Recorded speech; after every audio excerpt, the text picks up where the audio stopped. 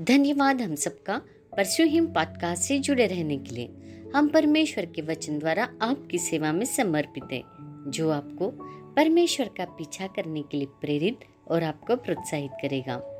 इसे सब्सक्राइब और शेयर करके बहुत से लोगों तक पहुंचने में हमारी मदद करें। और आप आपके जिस किसी भी पसंदीदा ऐप से इसे सुनना पसंद करोगे, हमारे लिए रिव्यू देना बिल्कुल भी ना भूलें। और मैं आपकी होस्ट शैलजा। आज की पोस्ट पास्टर डेरिक डिसूजा द्वारा लिखित नाव में यीशु। यह घटना हम सबको अच्छे से पता है। मरकुस रचित सुसमाचार अध्याय 4 35 से 41, मत्ती रचित सुसमाचार अध्याय 8 23 से 27 और लूका रचित सुसमाचार अध्याय 8 22 से 25। इन सुसमाचारों में इसके बारे में वर्णन किया गया है। यीशु और उसके चेले एक नाव में थे कि अचानक बिना किसी चेतावनी के एक भयानक तूफान पानी से टकराता है। अक्सर हमारे जीवन में भी हम बिना किसी चेतावनी से आने वाले समस्याओं के चपेट में आ जाते हैं। तो हमें ऐसे समय में क्या करना चाहिए? मैंने अपने विचारों को आपके सामने रखा है। उम्मीद करता हूँ इससे आप जरूर प्रेरित होंगे। परमेश्वर के वचन पर ध्यान दें। उन शिक्षाएं या प्रतिज्ञाओं पर ध्यान दें जो परमेश्वर ने आपको पहले से ही आपकी स्थिति में सफलता पाने के लिए दिया है। क्या आप जानते हैं कि अगर चेलों ने उस आज्ञा पर ध्यान दिया होता जो यीशु ने उन्हें दी, तो उन्हें बिल्कुल भी चिंता करने की जरूरत नहीं होती।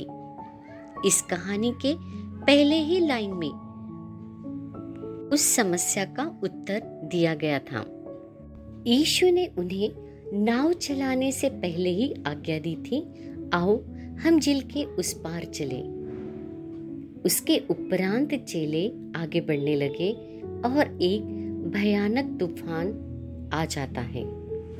मैं जो कहने की कोशिश कर रहा हूँ वह यह है कि यदि चेलों ने सच में यीशु के वचन को, जो उसने कहा था झील के उस पार चले, यह वचन को परमेश्वर के वचन के रूप में माना होता, तो उन्हें डर नहीं लगता, या तो कम से कम चेले उस समस्या से कुछ अलग तरह से प्रतिक्रिया करते।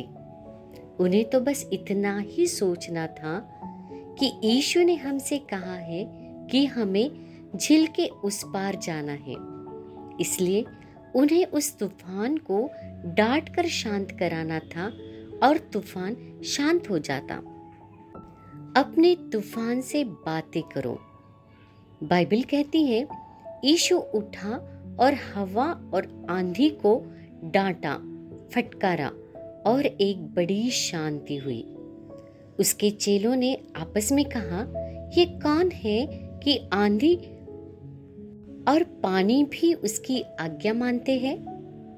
यहाँ पर ध्यान केंद्रित करने वाला शब्द है भी, मतलब आंधी और तूफान भी आज्ञा मानते हैं।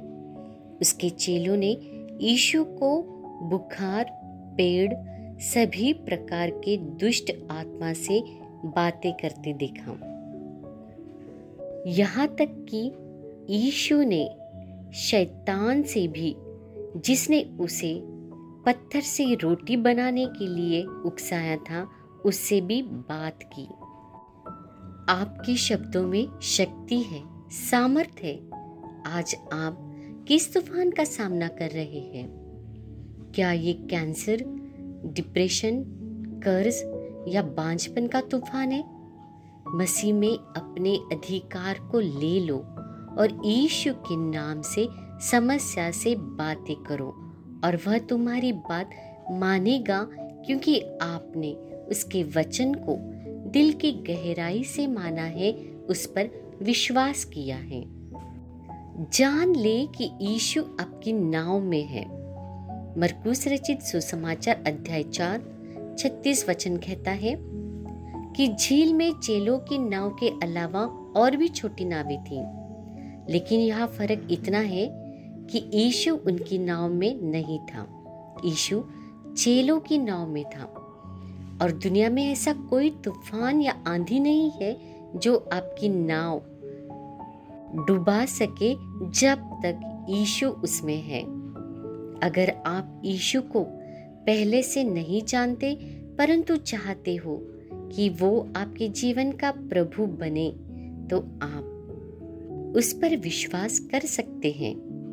आपको यह विश्वास करना चाहिए कि वहाँ न केवल आपके लिए है बल्कि आपके साथ आपके हर परीक्षाओं में, बीमारी में, कमी घटी में या समस्याएं जो आपके जीवन में आती है, वह आपके साथ है और वह कभी सोता नहीं है। उसने आपको वचन दिया है जिसमें आपको स्वतंत्र करने की शक्ति मिलती है, छुटकारा मिलने की सामर्थ्य मिलती है। जब आप यीशु पर विश्वास करते हैं तो आप उस पर बने रहेंगे। हे दोस्तों, मैं आशा करती हूँ इस पॉडकास्ट से आप आशीषित हुए हैं। यदि आज आप जो सुन रहे हैं आपको पसंद आया है तो एप्पल पॉडकास्ट, स्पॉटिफाई या गूगल पॉडकास्ट या किसी और भी ऐप से आप अधिक जानकारी प्राप्त कर सकते हैं। इसके अलावा हम आपके साथ जुड़े रहना पसंद करेंगे persuehim.net पर, जहाँ बहुत सारी बातें आपके लिए उपलब्ध हैं। याद रखें, परमेश्वर का पीछा करते रहें, क्योंकि आप जिस बात का पीछा करोगे आप वैसे ही बनोगे। आपका दिन शुभ रहे। धन्यवाद।